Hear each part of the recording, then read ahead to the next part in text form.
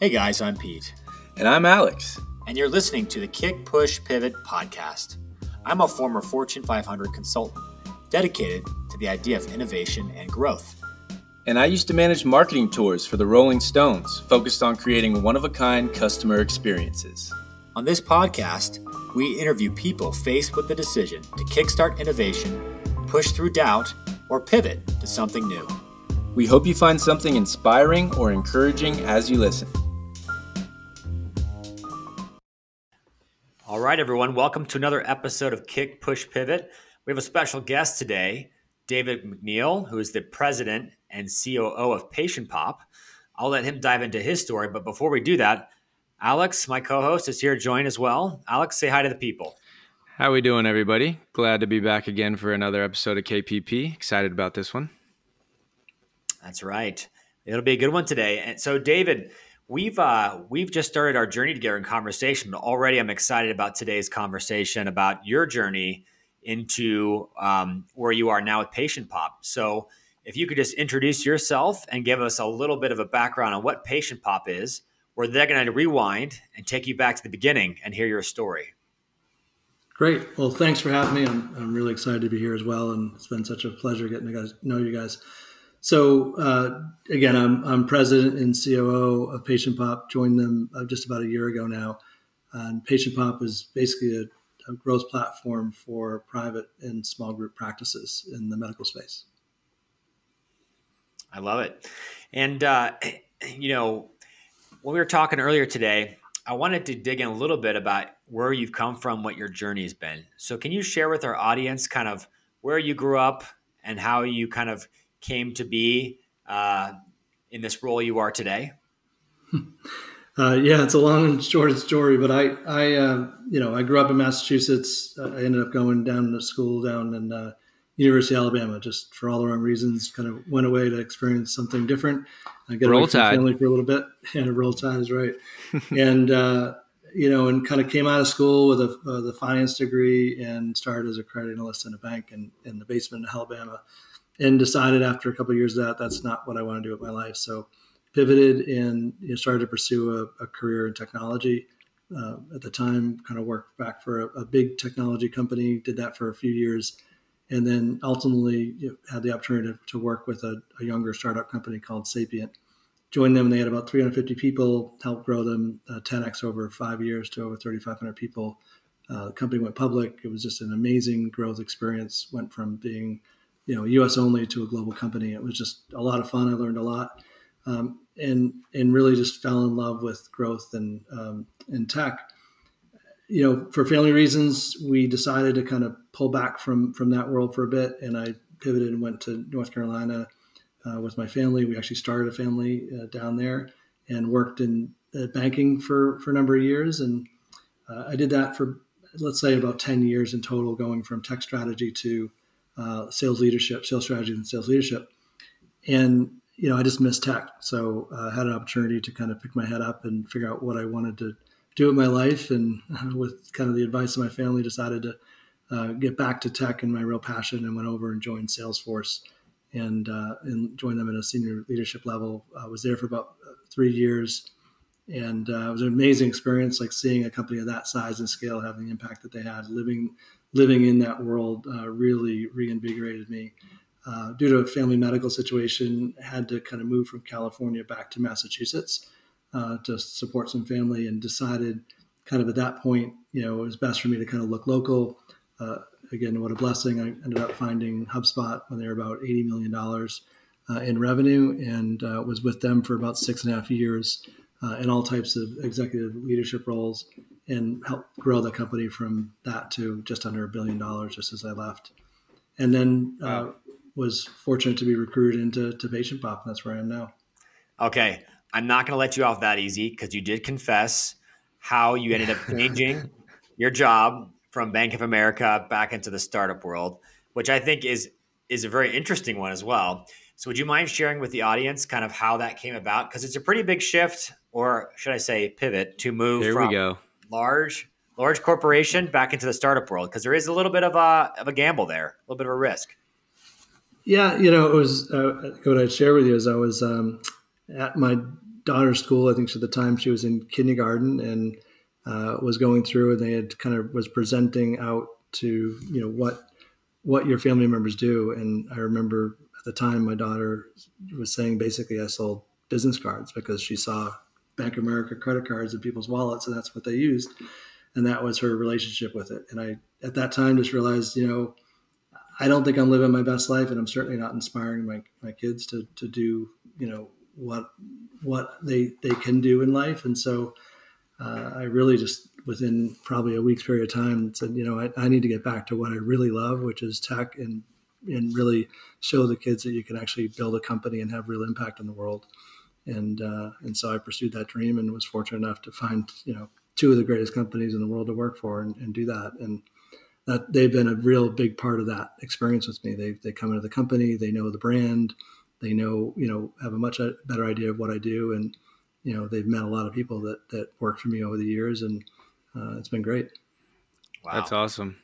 And when you say you come in and you help companies grow, what exactly does that mean? I mean, obviously there's got to be a marketing piece to that, but what exactly would be like a day-to-day, or what kind of responsibilities did you have in growing those companies? Yeah, so back at both Salesforce and HubSpot, and now at PatientPop, I lead, a lot of the growth engine. So when I was at Salesforce, I was leading all the biz dev functions. So basically the outbound prospecting for the company. How do we take message to market through, what originally was a 110 person organization? I grew it to just under 300 people in 3 years. And then when I joined HubSpot, I actually drove basically their go-to-market strategy for the whole revenue engine.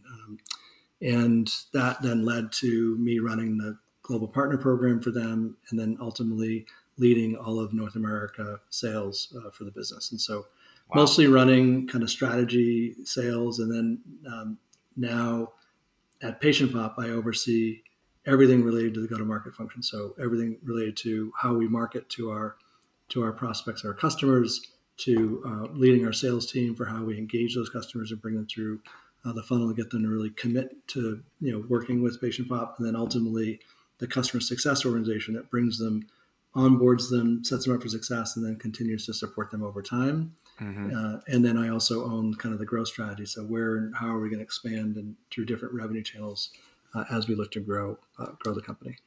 Amazing. Got it. And when you're maybe switching around to different locations, different companies, you've been with quite a few at this point. Is there anything that you look for when maybe going to work with a group, going to work with a company that says this company's primed for growth? Like maybe is there a cultural value? Is there something that they allow your team to do that kind of spurs on that growth? There's got to be something that kind of differentiates. Yeah, I've been fortunate in that I can be a little bit selective. I like the stage of growth where a company's really found, product market fit. And that typically happens it can happen, 20 to 50 million or 50 million to 70 million. Mm-hmm. But they effectively understand the market, the opportunity. They have, a number of customers, a number of case studies, a number of success stories. They built an organization, and now it's about scale. Got it. And so, in this particular case, and it was similar when I joined HubSpot. I mean, they're almost exactly in the same spot as a growth stage. Less, right around kind of 500 people or so, plus or minus. They've gotten to this point through, kind of their own efforts, and they've proven the market has real opportunity for them to succeed, and they just have to figure out how to now take that and really scale it, kind of break that 100 million mark, which effectively kind of puts them in the unicorn status. And then with that, they typically get a next round of funding or go public, and then that infuses more growth into the company, and then it's kind of a sprint to a billion. And it's not just dollars. I say those reference points as points that you kind of work through, but it's really it's basically the opportunity for the market to vote on you, right? The number of customers that you have saying, all right, this is real, this is impactful, this is viable, and you kind of build that community network effect. And then when you get to the public, it's like, okay, now the investor community at large is saying, okay, I see where this fits in, and it matters, and they vote with their wallets, right? And so Mm-hmm. they're really important points to kind of bring validity to like, okay, what we're doing, and that validity, it drives, fuels the growth, because then you get more, reputation value in the market. People understand where you fit in. They see the market's voting on you, and voting +1, and they're saying, okay, I want to be part of that growth story. That's awesome. You're on it. You're on it for the most exciting part. That's so cool. Yeah. And all this because of your daughter presenting in a class, which you managed to overhear. I love that. Yeah, that's right. Kind of reminds me of a good joke. And here we go. Warning. Dad joke moment. It's coming. What did the director of marketing for Oreo do on his first day of work? Split. Ooh. Did I get it? No. He enabled cookies. Come on. Come on. Dang it. I thought I finally had one. No, I thought you had. That was good, actually. I like the split one. You can take both those home with you if you want, David. That's great. But it's interesting going all the way from these technology kind of giants and unicorns to landing to Patient Pop, where you are now, because in some ways it's similar because it's technology driven, it's growth focused, but there's also a personal story there too, right, for you and your family as it relates to the types of people you help with the marketing technology and services you guys provide for medical offices. Yeah, when I was with Salesforce, it was a disruptive market, right? They were basically creating the cloud for businesses, and then I went to HubSpot, and they were really servicing this broad-based SMB kind of mid-market space, which was awesome, right? Helping these small businesses become viable. And then I heard about Patient Pop and learned about it, and like it's actually similar but really more impactful, right? It's really helping these physicians and these doctors that have bet on themselves, growing a more effective small and mid-sized practice. And I've had a number of family medical situations that have come up over the last 5 to 10 years in mental health and cancer and other areas. And I've always found that these small to mid-sized practice and providers really cared more deeply about the services they're providing. They're more impactful to my family. And so when I heard about the opportunity, it was in healthcare, and I really didn't have a lot of experience in healthcare. And initially it was like, well, is that a space that I want to play in? And then I started to reflect back on my experience with doctors and who had the most direct impact on me and my family. And I realized that it actually was these small providers. And the reality is that while they're amazing physicians, they struggle with the business aspects, right? That's all new and different and complex for them. They didn't go to school for that. And so if we could provide a platform that basically was plug and play that allowed them, to grow a more successful and sustainable business, they can stay private, right? They can grow the business that they wanted to. And if they can do that, then, there's more of them around in the community helping more people. And so that's kind of where I was like, wow, there's such an amazing connection here. Similar size company, similar growth story, in a similar space, solving for the smaller mid-sized businesses, but in an area that I could really get my heart around, which really mattered. Yeah, that's incredible. Yeah, and I know that you mentioned as well that your wife, your ex-wife, passed away from various forms of cancer. So for you and your kids who had to experience that, they probably got to know the doctors and the doctor's offices pretty well, I imagine, through those repeated visits, consultations, all that kind of stuff. So in some ways, it becomes almost like an extension of your life story, right? These physicians that are part of your life at those most critical moments when you need help and you need guidance. It's very personal. Yeah, 1,000%. And it matters to me. It's funny that, if I now go through, the employee network and the people that have, been really successful at Patient Pop, and it's all types, but a lot of them have, family members that have impacted, through medical health over the years. They've got, family members that are physicians. They grew up, one of their parents is a physician. So it's really cool to see the connection for a lot of people that work here. I love that. So tell us a little bit more about the type of people that you help now that we've landed at Patient Pop. So you mentioned, small, medium-sized medical offices, but are there certain verticals you work with in that space, certain specialties? Is there certain areas of the country that you like to work with. Can you give us a little insight into like the nitty gritty behind Patient Pop's customer base, and then maybe about what you guys do? Maybe an example of how you've helped somebody. Yeah, absolutely. So, we service most medical practice out there, all types of specialties.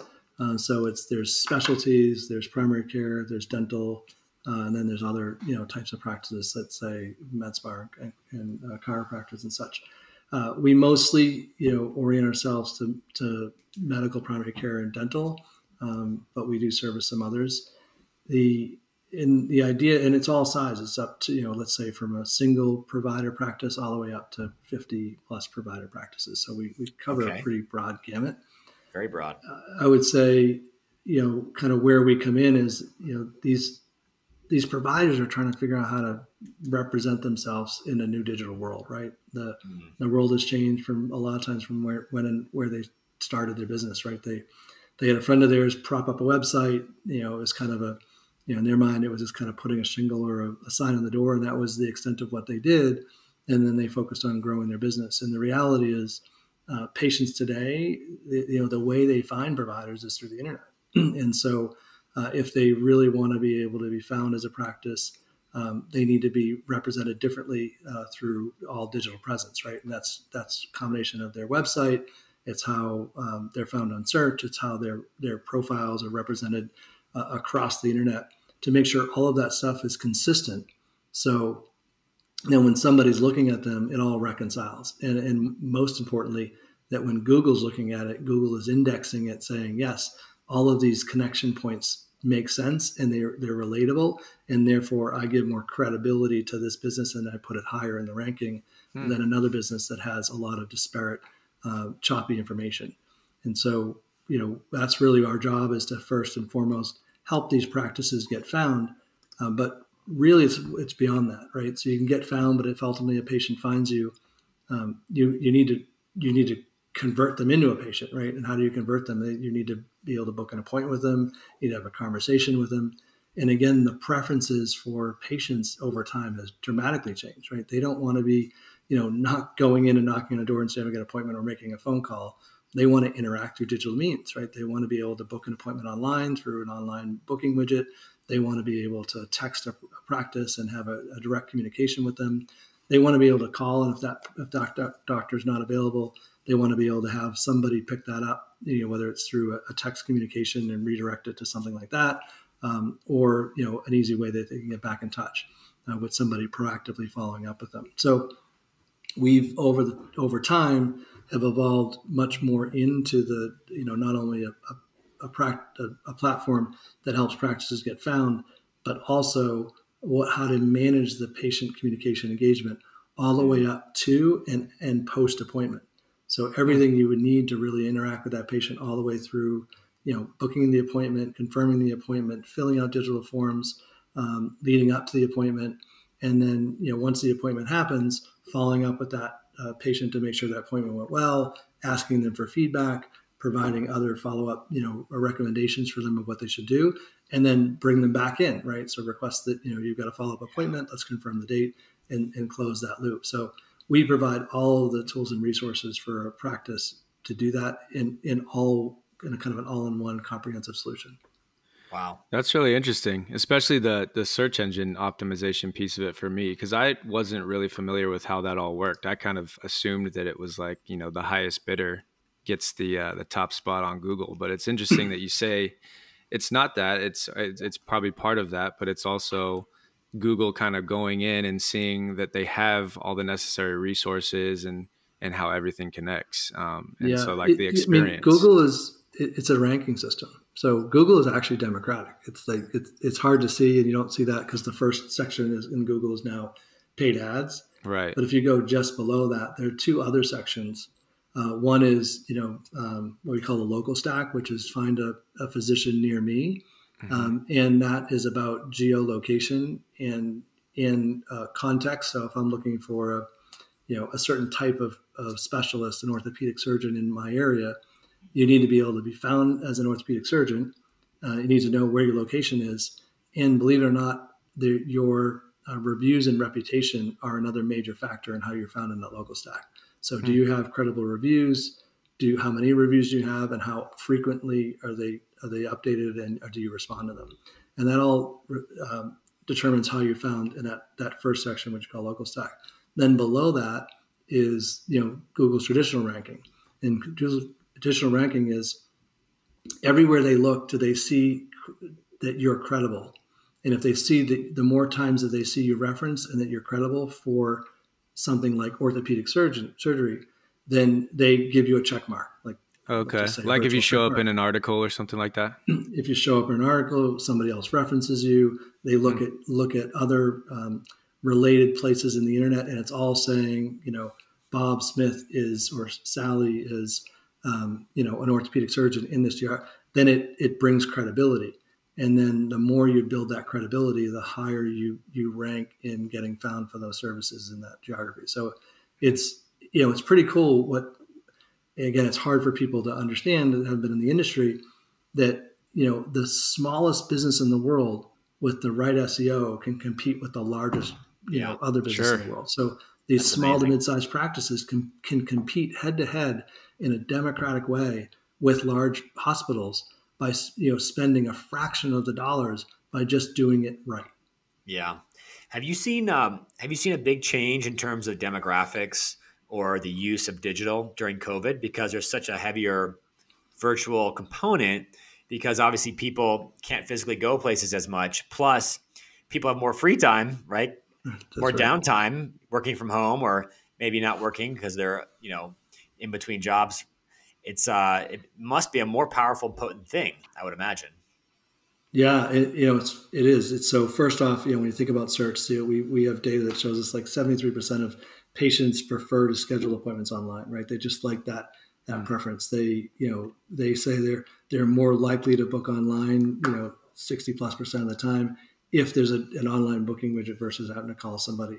They really look at reviews as another referencing point to say, like, is this like social proof, right? Is this a real practice that I would want to go to, just like you'd make any other, consumer related buying decision today. And so 70% of patients look at reviews when choosing a healthcare provider. Wow. There's 69% of patients won't even consider a provider that's under a 4.0 in ratings. So they're using that to make the decisions. And then where it's really dramatically changed is their use and adoption of text. So, basically now, roughly high 60s, percent of patients want to interact in a consumer-like way using text. They say that they get frustrated when they're unable to use text over 50% of the time.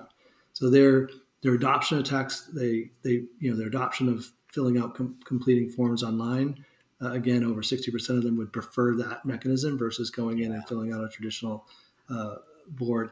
And then telehealth has been, obviously a big, change, right? That they're way more open to interacting with their physician through, a virtual means. And we've seen data that tells us that, 80% of patients that had a telehealth visit were satisfied with the experience. So you kind of think back, a year or 2 years ago, pre-COVID, and the idea of like meeting with your doctor virtually was probably like, I know, like that. It's they would not compare it to be crazy millennial idea. Yeah, as great of an experience, and now 80% of them saying that experience was as good as if I had gone into the practice. So, what we're seeing is COVID really accelerated the consumerization of healthcare. Yeah, like the new standard has been set, and I think that's one of the big key messages for anybody that's listening. That's a practice. Like, patients expect it. And if you don't provide it, they will change. They will look for other alternatives. And it's something that's hard for some physicians that have not embraced technology to think about that as a way that they need to do business. But their patients have spoken. Their patients want to be serviced that way. They don't want to be waiting in rooms. They don't want to be waiting on the phone. They want to be interacted and kept in the loop. They want easy ways to confirm appointments and reschedule appointments. It's ease of use, and they're using reviews as the primary mechanism to determine whether they should or should not go to a doctor. And a lot of these physicians don't invest heavily in promoting their reviews because they don't understand that's where patients go for advice. That's interesting you say that, because I've noticed that myself, even, looking for healthcare for a new pediatrician or a new, primary care person. We've changed health insurance a couple times, which drives that type of, research. And yeah, the reviews do matter. They do matter. And I think you're right. The adoption piece is higher. I've done 2 telehealth visits myself for a dog bite on my arm, which is now healed. And then my daughter got, had some like weird swelling on her finger. Both were telehealth, prescribed medication we picked up from the pharmacy, and it was, problem solved. And it took a big burden off my mind too, right? Going in during COVID and not being sure how safe that was in the early days, especially when we didn't really know much about the virus and everybody was freaked out about transmission. So yeah, I totally agree with you. One thing I've noticed as well is sometimes the doctors and the physicians don't change their ways as fast as their clients, their patients, the people that use their services, right? Like people that use their services are using text and telehealth now. And some physicians may not be making those changes. So they're missing out on opportunity. So I got to imagine with your team coming in, you can actually help guide the practice in the right direction, saying, hey, this is what the market's doing. This is what people are doing in healthcare who are looking for doctors, providers, dentists. So you got to be aware of that because you're going to be left behind. That's right. Yeah. And it's, the thing that I really like about our company is everything we do is patient and practice led, right? We only build technology based on the feedback we're getting from the market.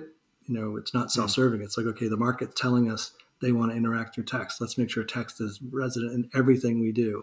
Market is telling us that reviews matter more than anything. So we're gathering that feedback constantly.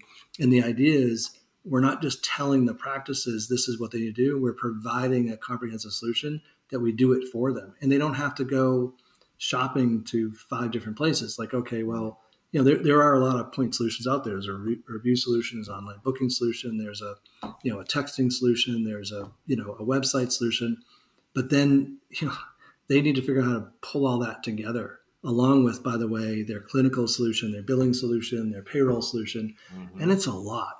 So it is a lot. If we can come in and not only educate them, but say, here's how you can use this, comprehensive solution, and you may not use it all day one, you may use pieces and parts, but it's all there for you, and we'll help you wire that to get it to the level that you need to in order to use it. Well, one of the things we always like to do at the end of a show is ask for a nugget or piece of advice you can give the audience to someone that's either looking, as a physician, looking for how to increase patient traffic, or maybe even a person who wants to learn from your personal experience, someone that's passionate about marketing, passionate about startups. What can you leave behind for the audience today? Yeah, I mean, I would just reinforce a lot of what I already said. I would just reinforce the fact that, the first and foremost place that patients look for, to find a practice and find a solution for a medical problem is online. And so you have to have an online digital presence to tell your story, to represent who you are and what you have to offer to the community. Again, it's not self-serving. It's the community needs it and they want you. They need to see you in the way that they search. You need to have, and invest in, reputation management. You need to know that your brand, your Google reviews and other reviews on other social media is representative of the quality of work, services you provide to your patients.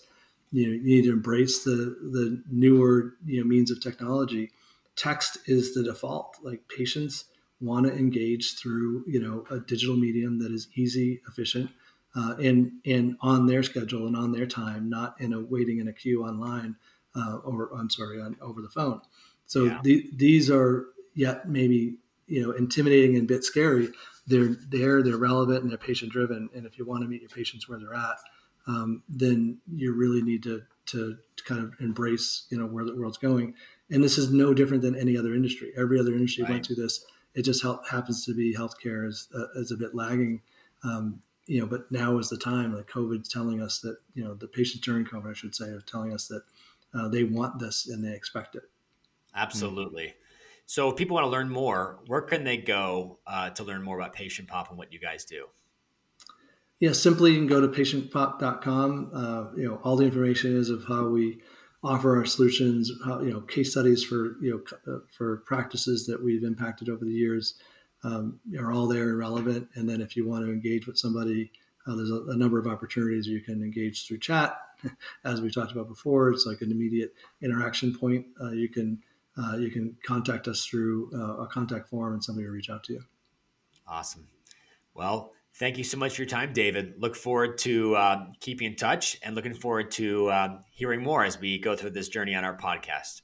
Thank everyone as well. And as everyone says, great to hear smiling voices, everyone.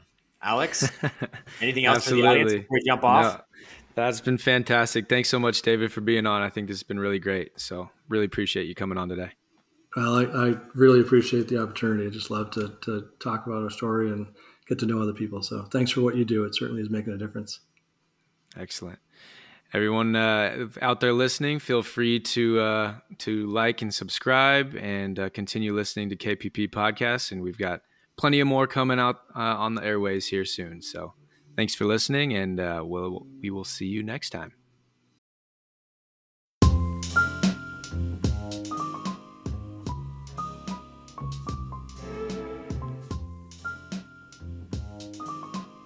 Thank you for listening. Be sure to follow us on Facebook at KPP Podcast. If you'd like to be on the show or know someone who would make a great guest, feel free to reach out. Hope to see you next time.